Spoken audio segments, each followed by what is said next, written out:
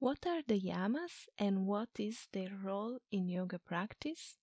On this episode, I will be speaking with Swami Padmanabha from Argentina, who teaches yoga philosophy since 20 years about non-violence, truthfulness, and non-stealing. Hello, yogi. Welcome to my podcast. I'm Aiko, and on this show, we explore ways to put spiritual theory into sustainable practice. Welcome to the podcast, Swami Padmanabha. I'm very honored to have you here. Thank you for coming. Would you like to introduce yourself for those who don't know you and maybe tell us how it happened that you become a monk? Mm-hmm. Yes, for sure. My pleasure to be here.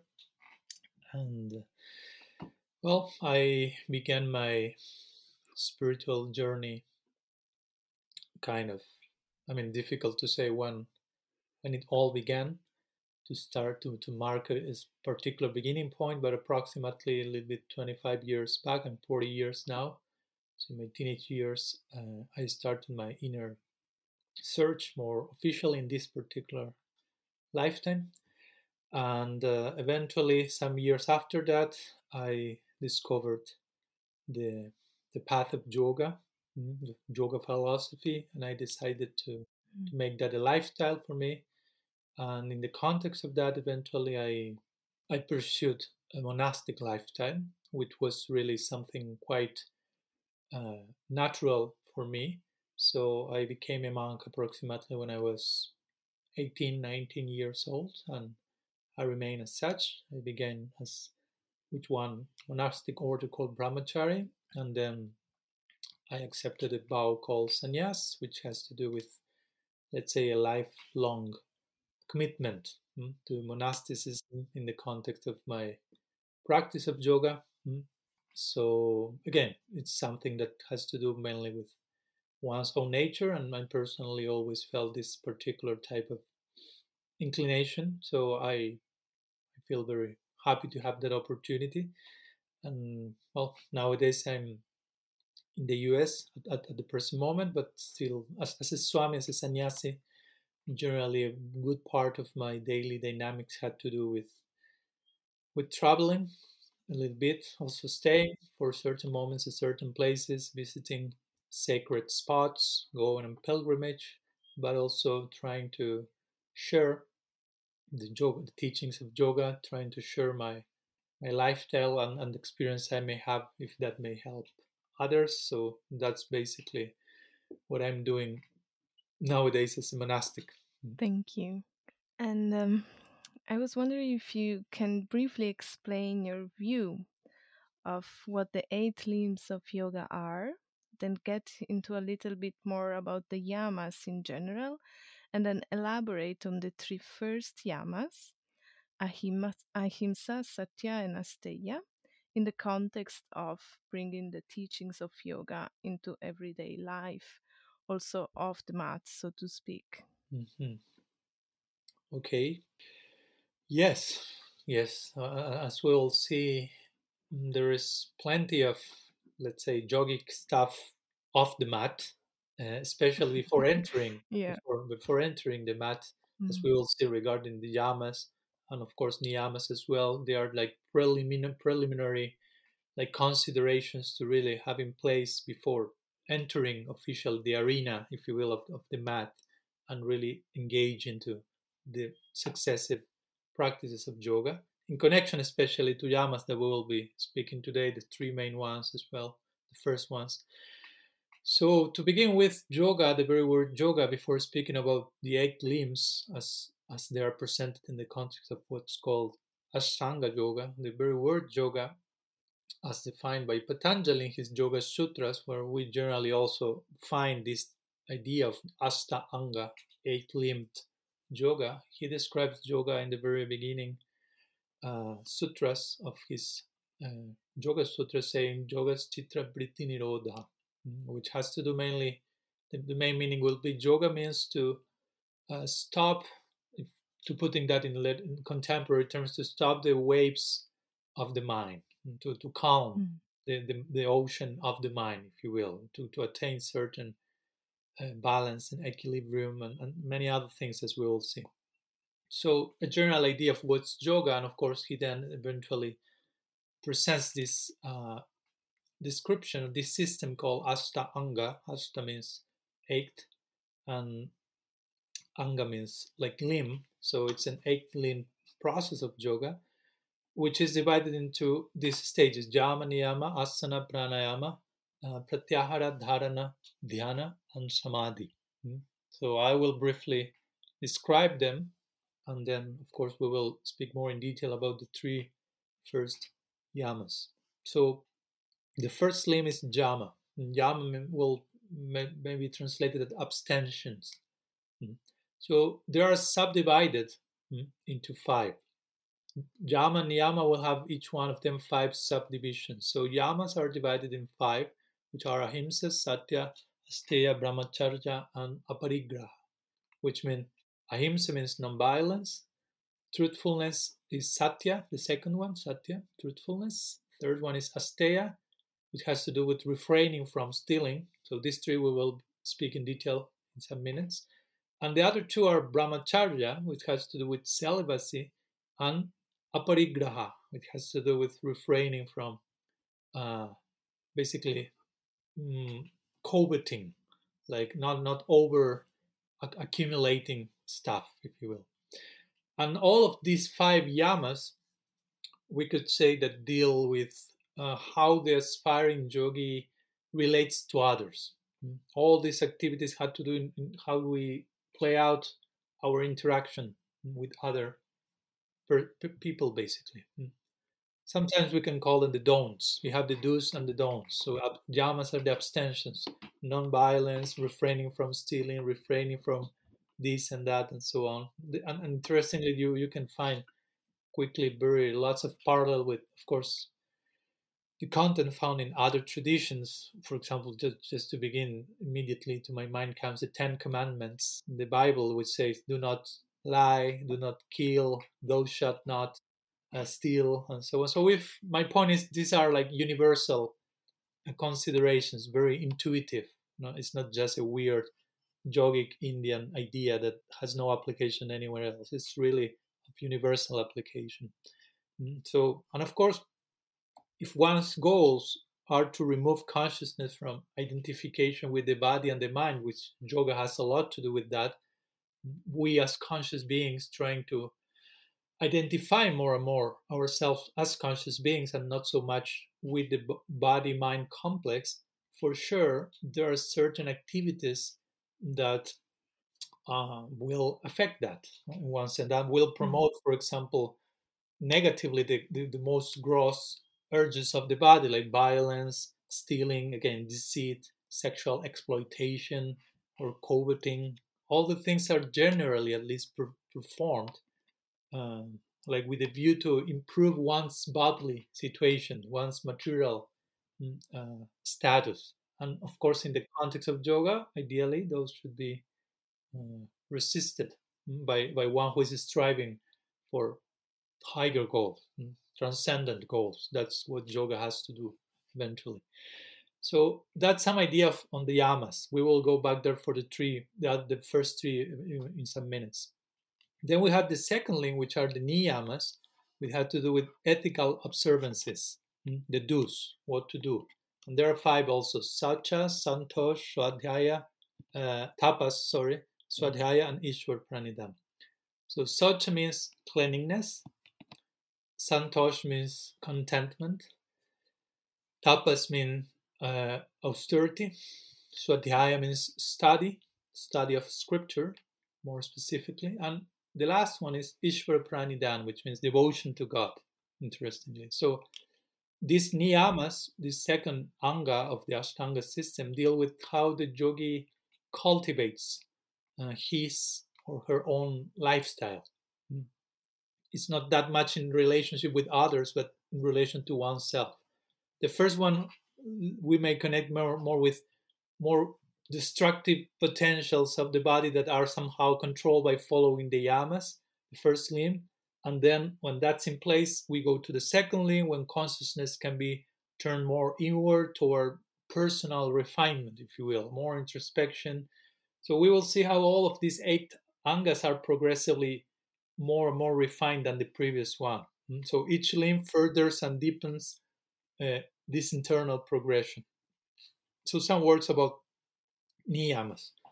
Then the third aspect of the Ashtanga system is asana, which has to do with posture and focuses mainly on stretches and postures with a view of preparing the body of the yogi to sit for prolonged periods in meditation. The asanas in themselves are not the goal, if you will, of yoga, but the means for enhancing one's meditative condition. And so in this aspect of yoga, asana, is the one that is most visibly known in the West, that has been mostly exported, if you will, to our part of the world, but sometimes it's taken out of the context of this whole system, of what comes before and what comes after.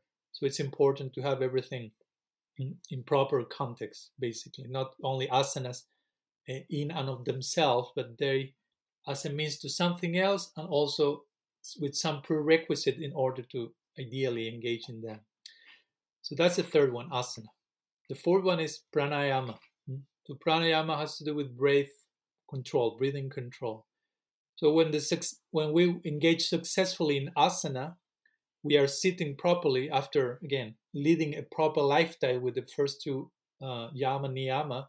Then we can sit, and when we sit properly, if you will, when we engage in proper posture, then we can focus our attention on stilling the mind, controlling the mind. And pranayama has to do with this, because breath control will enhance this process of fixing the mind, of breath control. I mean, your mind will become more and more controlled in connection to controlling one's breathing. So by regulating, by slowing the movement of breath, the mind too also becomes regulated and calm. So that's the fourth one. The fifth one is pratyahara. Pratyahara has to do with withdrawal of the senses, like retiring the senses from their respective sense objects. Now we already sit, trying to control our mind by breathing on some level, having led a particular lifestyle, and now we start to retire, to withdraw each respective senses, removes the attention, removes our focus from the engagement with sense objects. Now we know there are 5 of them. We have sight, sound, taste, and so on. So the idea is gradually entering into that. And finally, we have 6, 7, and 8, which are somehow grouped together and connected. The 6th one is dharana, which has to do with concentration. The 7th is dhyana, which means meditation. And the 8th is samadhi, which means sometimes translated as trance or full meditative absorption. So these 3, dharana, dhyana, samadhi, concentration, meditation, full meditative absorption, are the last 3 limbs of the Ashtanga system. And these 3 are essentially, I will say, different degrees of concentrative intensity. And these 3 are becoming finer and finer, and they converge, culminate in what's called samadhi. And specifically, Patanjali calls it like a realization by awareness of one's own nature. Sometimes that's called asamprajñata samadhi, also, where there is nothing left but pure awareness, in Patanjali's vision, basically. So, having shared a brief summary of these 8 limbs, we will now concentrate on the first 3 yamas that are the main topic for today, which is ahimsa, satya, and asteya. These appear, of course, also in the Bhagavad Gita, another famous yogic text, but more classically they are connected to the Yoga Sutras of Patanjali, so they appear in the sutra number 30 in the second part of the book. So ahimsa, let's begin with ahimsa, which is translated as non-violence. Himsa means violence, so ahimsa means non-violence. In Sanskrit, on many occasions, the A at the beginning creates the opposite meaning of a word without that letter. So it has to do with avoiding, of course, violence, avoiding krodha. Krodha means anger, which is sometimes typically depicted as one of the vices that we may engage in: kama, krodha, lobha, mad, moha, matsarya, lust, greed, anger, illusion, pride, envy. So ahimsa is quite connected, we could say, to all of them, but more directly with this avoiding the krodha, avoiding the anger. So non-violence is a really, uh, even the term ahimsa is quite popular nowadays in Western world, and it's really famous. Gandhi was someone who made it very famous with his non-cooperation movement. That was the principal motto of his movement, ahimsa. We find in Buddhism a lot of emphasis also on non-violence or compassion, which is another way of saying ahimsa. Again, we have these commandments, Christian commandments say, thou shalt not kill. Again, we are speaking about some form of ahimsa. So here, this is the very first yama, interestingly. So it begins with this. The fact that it begins with this is trying to, and the commentators to the Yoga Sutras also, and Patanjali himself, they draw a special attention in the direction of ahimsa. For example, in Indian tradition, there is something called upakram and upasamhara, which means according to what's said at the beginning of a text and at the end, that will speak very, very strongly about the most important thing of that text. So how the text begins, how does it end? So how this begins, ahimsa. How the yamas begins, ahimsa. So that means that particular statement, in this case ahimsa, carry more weight than the other ones. So in this sense, ahimsa is considered the most important yama. All the commentators of, mostly all at least, of the Yoga Sutras agree with this, and therefore it leads the rest of the list. And interestingly, of course, we could say also, as ahimsa is the first yama and it leads the list, yamas are the first anga of the Ashtanga system, and they also lead the remaining one, suggesting that one's own yogic accomplishment, if you will remain limited until the yamas are internalized and put into practice. I mean, as much as we embrace yama, eventually niyama, we will be able to engage in the remaining, in the other one. Sometimes people nowadays say, I want to meditate. And according to this system of Patanjali, meditation will be the 7th stage. No? So there are some things to do before, or similar with asana. I want to do asana.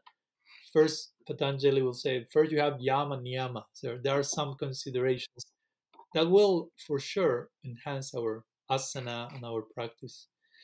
So ahimsa, let's speak a little bit about what's ahimsa, which are the implications of ahimsa. Vyasa, who is one of the commentators on the sutras, he describes ahimsa as not injuring, and he mentions 3 levels or 3 dimensions to that: not injuring any living creature, anywhere, at any time.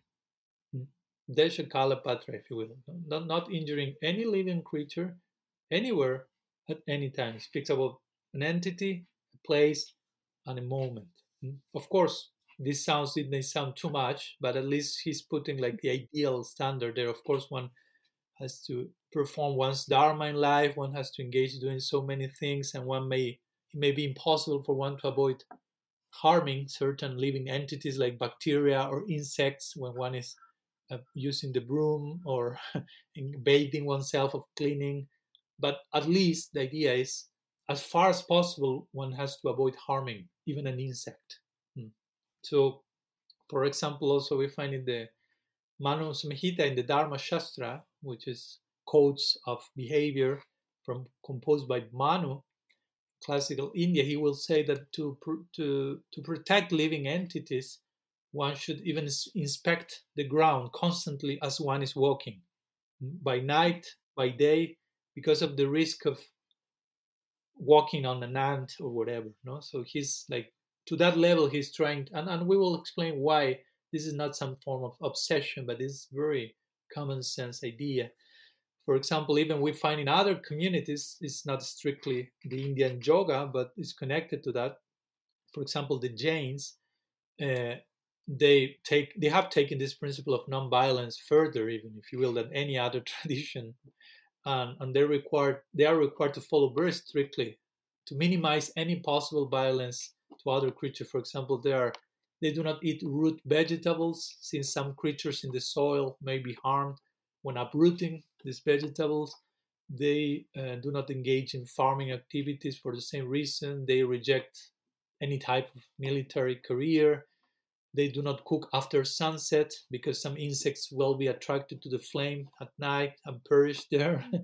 Or they wear some like gauze, like we wear now in COVID, to cover their mouths as to not inhale any tiny creatures.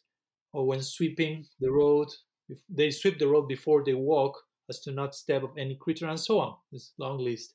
So again, some of these practices may seem extreme, but they have to be considered uh, within the parameters of Hindu philosophy, which is what? That all living beings contain an Atma, contain a soul. Someone is there.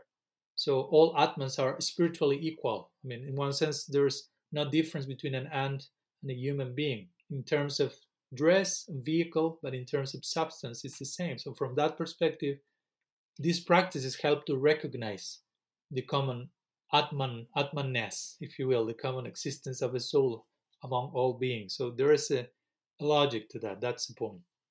Mm. And at least to begin with, because we may not be able to follow all these standards in detail, but something that is really emphasized in the context of yoga and ahimsa is one should be very clear about the fact, for example, that eating meat or nourishing one's body at the expense of the flesh of other living beings, let's say, is really not considered for aspiring yogis. That's really emphasized. It's like for yogis, aspiring yogis, vegetarian diet is non-negotiable, if you will, because it's really about understanding this is not healthy for the body, healthy for the mind. This is not a natural diet, and diet is really influential. Whatever you eat, that will really affect your state of mind in one direction or the other. And of course, we have the karmic principle also. And like if you are involved in violent acts uh, of any kind, that requires that the person involved will receive the reaction for that. No action, reaction. So inflicting violence, unnecessary violence, is a quality of tamas according to yoga, which means like darkness, if you will. So eating meat, in one sense, increases the tamasic potential in one's mind and enhances further ignorance. So that's not becoming favorable for yoga. But of course, ahimsa, just some few words before going to satya, ahimsa is not only limited to physical violence, but also ahimsa should be ideally followed not only in acts, in deeds, but in thoughts, in words. All of this should be properly aligned. For example, giving up a spirit of hatred, malice, mentally even. All this has to do with ahimsa, not only externally avoiding that, but internally, because those will produce tendencies to injure others through thoughts, through words. This includes, again, avoiding violence in the forms of harsh verbal expressions, causing anxiety or fear in others with what you say, gossip, to put it in more contemporary terms. And of course, we are in the times, digital times, social media is all over there, and that has a lot to do with gossip and to speak untruth. Now, that will be connected to sati, of course, as well. But lots of violence can be expressed through that. So the idea is to be very careful if we want to embrace yoga properly with all the things. So all this, again, we'll see as ahimsa is the main expression of the yamas. All of the other ones, satya, steya, will be connected with ahimsa. And one last thing connected to ahimsa is that, of course, what is mentioned by the great yoga teachers is that the degree of violence will also be determined by intent, your intention. Because sometimes you may engage in some act of violence without bad intention, without hatred, maybe defending ourselves from some attack, or you are cutting the grass. You can say strictly that's a form of violence, but that's not at the same level of murdering your own parents, if you will, in cold blood or something. But of course, it is said that even yogis sometimes avoid attacking others in self-defense.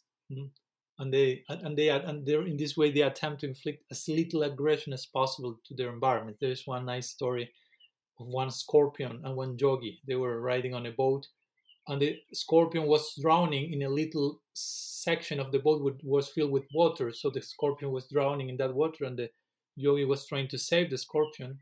And every time the yogi tried to save the scorpion, tried to bite the yogi. So the yogi insisted, and the other people who was there said, "What are you doing? Don't you see the scorpion? Every time you try to save him, he's trying to kill you, basically, to bite you."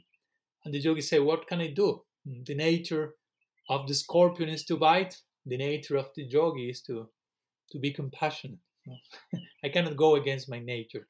So that's the point. Ideally, when you really reach an accomplished level of yoginess, ahimsa will be like a natural expression in our behavior. So, sorry for the extension, some words in ahimsa, because it's the main one considered in these yamas. So then we have satya. Satya has to do with truthfulness, being truthful. And of course, Vyasa, who also comments on this, he defines truth or truthfulness as one's words and thoughts being in exact correspondence. What I'm thinking, what I'm saying, are in exact correspondence to fact, to whatever is known in practice. So that's important. This idea came to me that this has to do with whatever I'm thinking, I speak about that. Or whatever I speak about, I do in practice. So words, thoughts, words, and acts, all in the same line. That has a lot to do with satyam, with being truthful. Not only not lying, because we may use that idea in a very basic level. And of course, we have to begin somewhere. But satya has to do to be as truthful as we can. And again, we are in the era of post-truth. Sometimes they call it in social media. Sometimes even this may apply in social media. Sometimes we want to show ourselves a side of ourselves that is not true. We want to take a picture and show that I have the perfect life, ideal life. I'm very, everything is in place.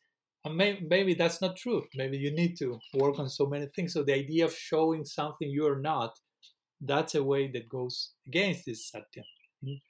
And this happens a lot in this world because we are so fearful that we won't be loved, we won't be accepted unless we show ourselves to be perfect.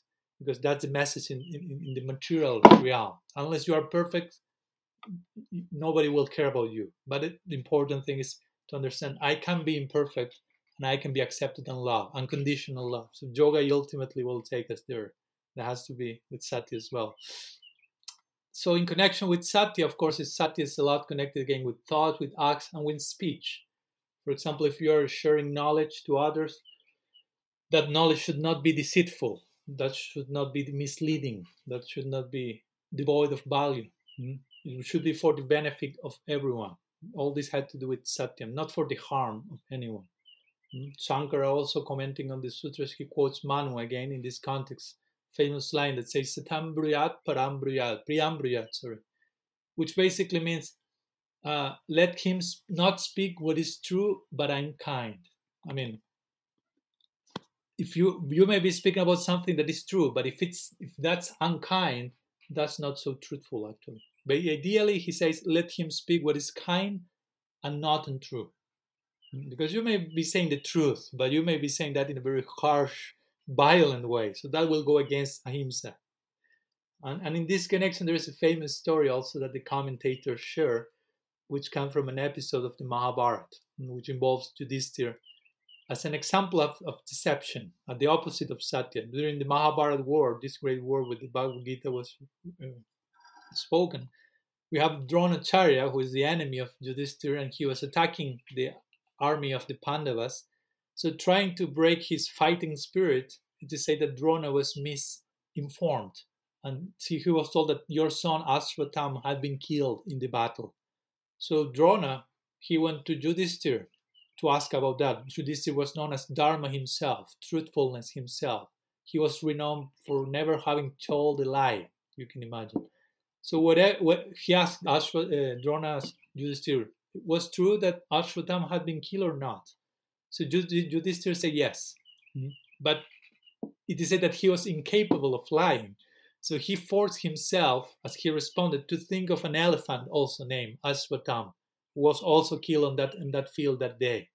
Because again, actually, Ashwatam, Drona's son, was not killed.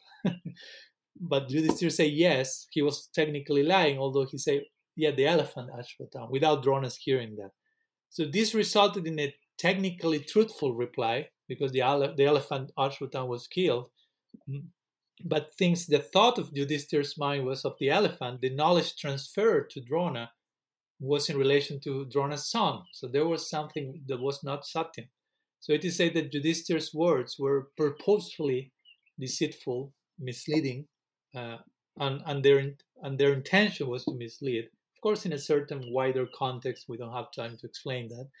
But all this led to Drona's downfall. But also it is said that the deceit also caused that Yudhishthira's chariot wheels, which had up to that point had been floating above the ground due to the power of his dharma, at that point the wheels of the chariot touched the ground. He went a little lower because of that act. So some stories share in this connection. And again, we have to remember, bear in mind that all the yamas are subservient to ahimsa. So because of that, we speak satya, we speak the truth. It should not cause harm to others. We should not cause himsa. It should be ahimsa. So a classical example in this connection that I may speak the truth, but in a harmful way, it's, I don't know, if I'm walking and a series of thieves come and ask me, have you seen such merchant that was escaping from us? And if I will be truthful and I saw him, I say, yes, he went on that way. You follow? So I'm speaking the truth, but I am helping the thieves to catch the merchant and steal and kill him, maybe. So that will result in some form of harm, of himsa. So does not qualify as real truth, as satya, because ahimsa is being overridden, if you will. So again, this underscores how important is ahimsa. Truth must never result in violence, basically. In other words, the important point here is if there is ever a conflict between the yamas, if observing one yama results in not observing other yama, then ahimsa must always be respected first. So that's an important point that will put in context everything else. And one more thing in connection to Satyam that is commented by Hariharananda, another commentary from the sutras. He will say that avoiding untruth, which has to do with Satyam, extends to the point even of abstaining from reading fiction. Because again, we may be connected to something that is not actually true. And the point is the yogi is always trying to contemplate spiritual truths. He's not occupying her mind with fictional, worldly, trivial issues, fantasy, daydreaming, imagination. That's also sometimes called Maya Shakti or illusion. So Satya has to do with Sat. Sat means real. With Sattva, Sattva has to do with the beingness of everything, the state where everything is as it is, with authenticity, with being transparent, honest. Satya has to do with all this. So next and third yama from today, this I will describe it briefly. This is asteya. So asteya has to do with refraining from stealing, or we could say avoiding another vice called lobha. Lobha means greed. So trying not to be devoured, if you will, but that influence. So as you may imagine, the asteya has to do with not taking things that belong to others, basically, or even not harboring the desire to do so, because you may not be doing that externally, but in your mind, you may be contemplating that opportunity. So all this has to do with asteya. And this later aspect of not even contemplating in your mind that, it's important because, again, if you are contemplating that in your mind, for sure at one point it will become an act in itself. Every action is initiated in the mind. So whatever you are thinking about, most probably that will take you to act in a particular way. So the more one desires something, the more inclined you will become to acquire it at some point. So all this has to do in line, mind, words, this again. And it is said by the commentator that even if you find a treasure trove or jewels by chance in the street, ideally, you should not be taking them because they belong to someone else. Some money in the street, if you will. We can take that and steal that. You can just be indifferent to that. Or, of course, the highest option is you can take that. And if you know who is the owner, you may give it back to that person. So, some ideas, some words regarding these three principles of ahimsa, satya, and asteya. Thank you very much. It was very clear and well explained. I was wondering if you could share some examples in your own life where situation have come up where you had to consider the principle and consciously like act in that way. Hmm. Yes, yes, of course. There has to be examples because, as we mentioned, these things are to be expressed in practice. As we mentioned in the Mm, beginning, yoga has to do with linking. Also, it's a linking process. So, and these yamas, as we also mentioned, have a lot to do with our relationship with others. So, mm, personally, as a practitioner, as a monk, I live in community, so that has a lot to do with relationships. Every single day, relationship with other people that I live with in the ashram or that I may meet, and sharing the message in my particular yoga path, which is bhakti, which is the yoga of devotion. And these three yamas also they play themselves out in a very unique and extremely positive way. So, for example, I don't know, in the context of ahimsa or nonviolence, um, yes, of course, in our tradition, in my practice, in our tradition, I followed vegetarian diet or vegan diet, depending the case. I take only ahimsa dairy products in my particular case. Um, but also, my point is that for us, in our particular tradition, to be non-violent ultimately means to give full, to give myself fully, to share full love. I mean, it's because you may say non-violent, it's still a negative description of something. Do not be violent. mm, So what's the exact opposite of that? Be loving, be compassionate. So that's very important for us.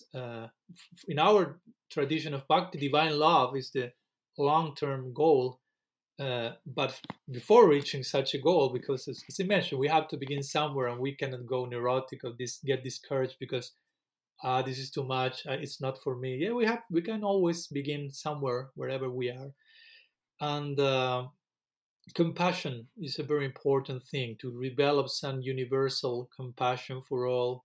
It's important, and I've seen that on a daily basis a lot in my living together with peers, living with other monks or with other practitioners, and how much when you get accustomed to live with somebody, uh, you may lose this sense of compassion. You may lose this sense of empathy, and you may start to see other people as in ordinary terms and treat them superficially, and forget how extraordinary every person is, how extraordinary the potential of every person is, and continue respecting that and venerating that on a daily basis. So maybe I'm not referring to a specific situation, but to something that is specific on a daily basis, which is to relate with other people, whether I live in an ashram as a monk or you live as in your house with your husband, wife, children, whatever the case.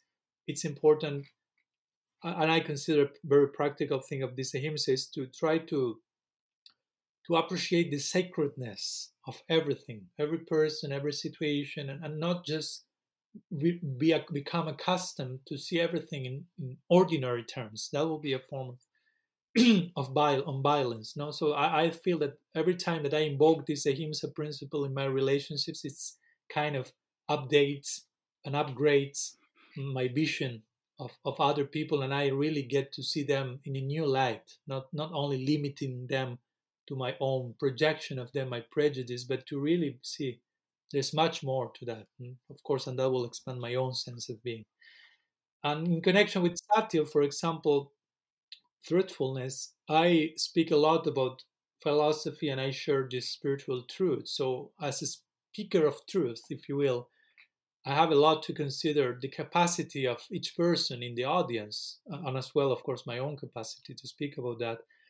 As we spoke before, I can speak the truth, but I may discourage someone while speaking the truth because I may say something too high or too deep or too overwhelming in a very crude way and not adapt myself to every person. So I feel that's a very important challenge for me to be compassionate because that's connected again to ahimsa, but also to be truthful, not only in the name of I've told the truth. So if you like, great. If you don't like, it's your fault. No, it doesn't work like this. One should try to present the truth in a tasteful way, attracting way, and sometimes that may lead to certain what we call teaching techniques, as the famous example of the mother telling the kid, asking where I come from, and you say, "There's some bird put you in the chimney," and the boy will be happy with that. It's enough for him at that time.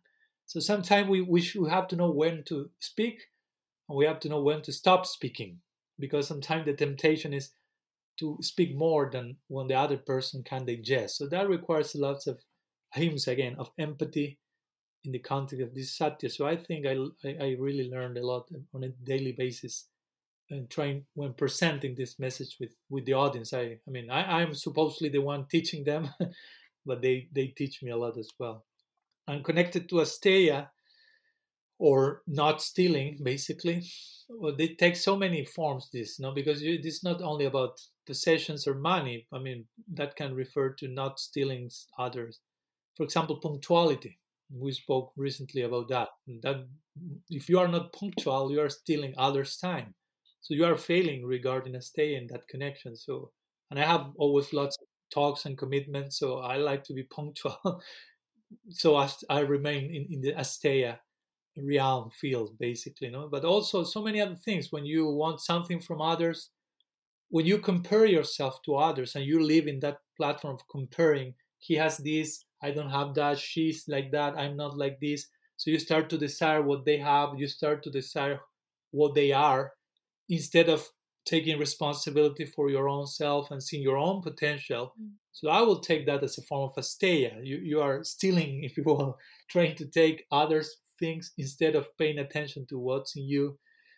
And also some important thing, and I try to practice that on a daily basis because it's so easy to be misled and be distracted about what others have and are, and not pay attention to how you should become whatever you have to become.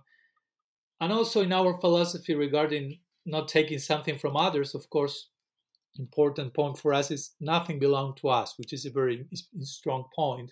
But ultimately, the question is not what does belong to me, what can I take, but who I belong to. Ultimately, that's the real question, to gradually understand all the things that I think are mine are here today and gone tomorrow. So if I am developing a sense of I according to what I think is mine, eventually that will evaporate in time. And that's why in the Indian tradition, samsara, or the repeated cycle of birth and death, sometimes is described as ahammameti, which means to maintain a sense of I depending of what I think belongs to me. So if I'm something according to what belongs to me, what if I realize nothing belongs to me? What remains of I, of me? So it's important. Yoga has to do with that, understanding I am something without the necessity of having, of taking, of making mine, my house, my country, my wife, my money, my car. We can understand none of those things are mine because I cannot keep them forever. So what's that thing that is there forever? That has a lot to do with steya, not stealing, not claiming false sense of proprietorship, if you will. So also again, Mm. on a daily basis, on my practice, I have to invoke these ideals in my practice, in my relationship with others. And it's not easy. I never use the word easy. So it's a healthy challenge. And again, I think it's important to engage in that in a sustainable way according to each one's capacity, but understanding in a common sense way how important they are in our yoga practice. Yeah. And do you have any kind of tricks or tips on how to to do it, to keep it in mind also during the daily life, because some people, when they have work and family and this and that, and it's easy just to forget the meaning of Mhm. things. Yeah, well, for us, there is a very important word which we call sadhana, and sadhana means practice. And practice means not necessarily, of course, doing some things specifically in our, for example, certain meditation or prayer or study or keeping good company, but it has a lot to do with keeping in mind these important things. There's not like shortcut, there's not like magical trick that I will press this secret button and I will be able to do all the things without Mm. the trouble of going through some sacrifices, some challenges. So I will say, first of all, it's important to understand there is no secret trick, but there is some, of course, deep knowledge that will guide us in our actions. So it's important to be nourished by that knowledge on a daily basis. Try to make this uh, part of our daily life, not once a week, but trying to, or once a month, but trying to incorporate as much as we can these ideals by hearing about them, by keeping proper Mm. company, and and failing for sure. That's part of the learning. It's not expecting that I will be successful in this from today, from one day to the other. This will take time. So that will require humility and patience. So many other virtues appear in this scene, becoming necessary, tolerance. But all those things are the ones that actually are making us grow, even though we may feel them as painful at one moment, but it's not really painful. I mean, ultimately, because it's bestowing such a high benefit. So it's important to have good, I will say, good company, good guidance that gives us lots of hope, lots of support. And if you are at home or working in the world, society, I mean, all those situations are possibilities to express all the Mm. things, basically. I mean, you can express non-violence when driving in the street and someone is playing the horn too loud or going too fast. You have to learn how to deal with that. Or when you go back home, you have your wife, your children, they are crying, playing, screaming, jumping, and you may think, okay, I have to tolerate this, but you should also think they are tolerating me in so many ways as well. Mm. So it's something reciprocal always. It's not that only me I have to do all this. No, this is for everyone, and Mm. for sure there are so many people who are doing this more than us. Mm. But yeah, trying to be introspective and think, okay, in my particular life and daily dynamics, how these virtues, these practices take shape in my particular life, how I can become better in being ahimsa, how can I become more truthful, to some beginning point that we may find, oh, this will be a good beginning. How can I become a better person regarding asteya? So that requires also some nice Mm. introspection in all of us. Thank you. Thank you very much. And for whoever want to listen more from Swami Padmanabha, I will leave some links in the description with his channels. He has his own podcast. And I'm very, very grateful for everything you share with us. And I hope I can invite you again in some other episodes to maybe talk more about the other yama and maybe niyama. And thank you. Thank you very much for the Thank you. invitation. I hope this episode fulfilled its purpose of inspiring you. If you like it, feel free to share it, give a review or a rating, subscribe. And if you have any questions, please get in touch at aikoyogareiki.com. Namaste.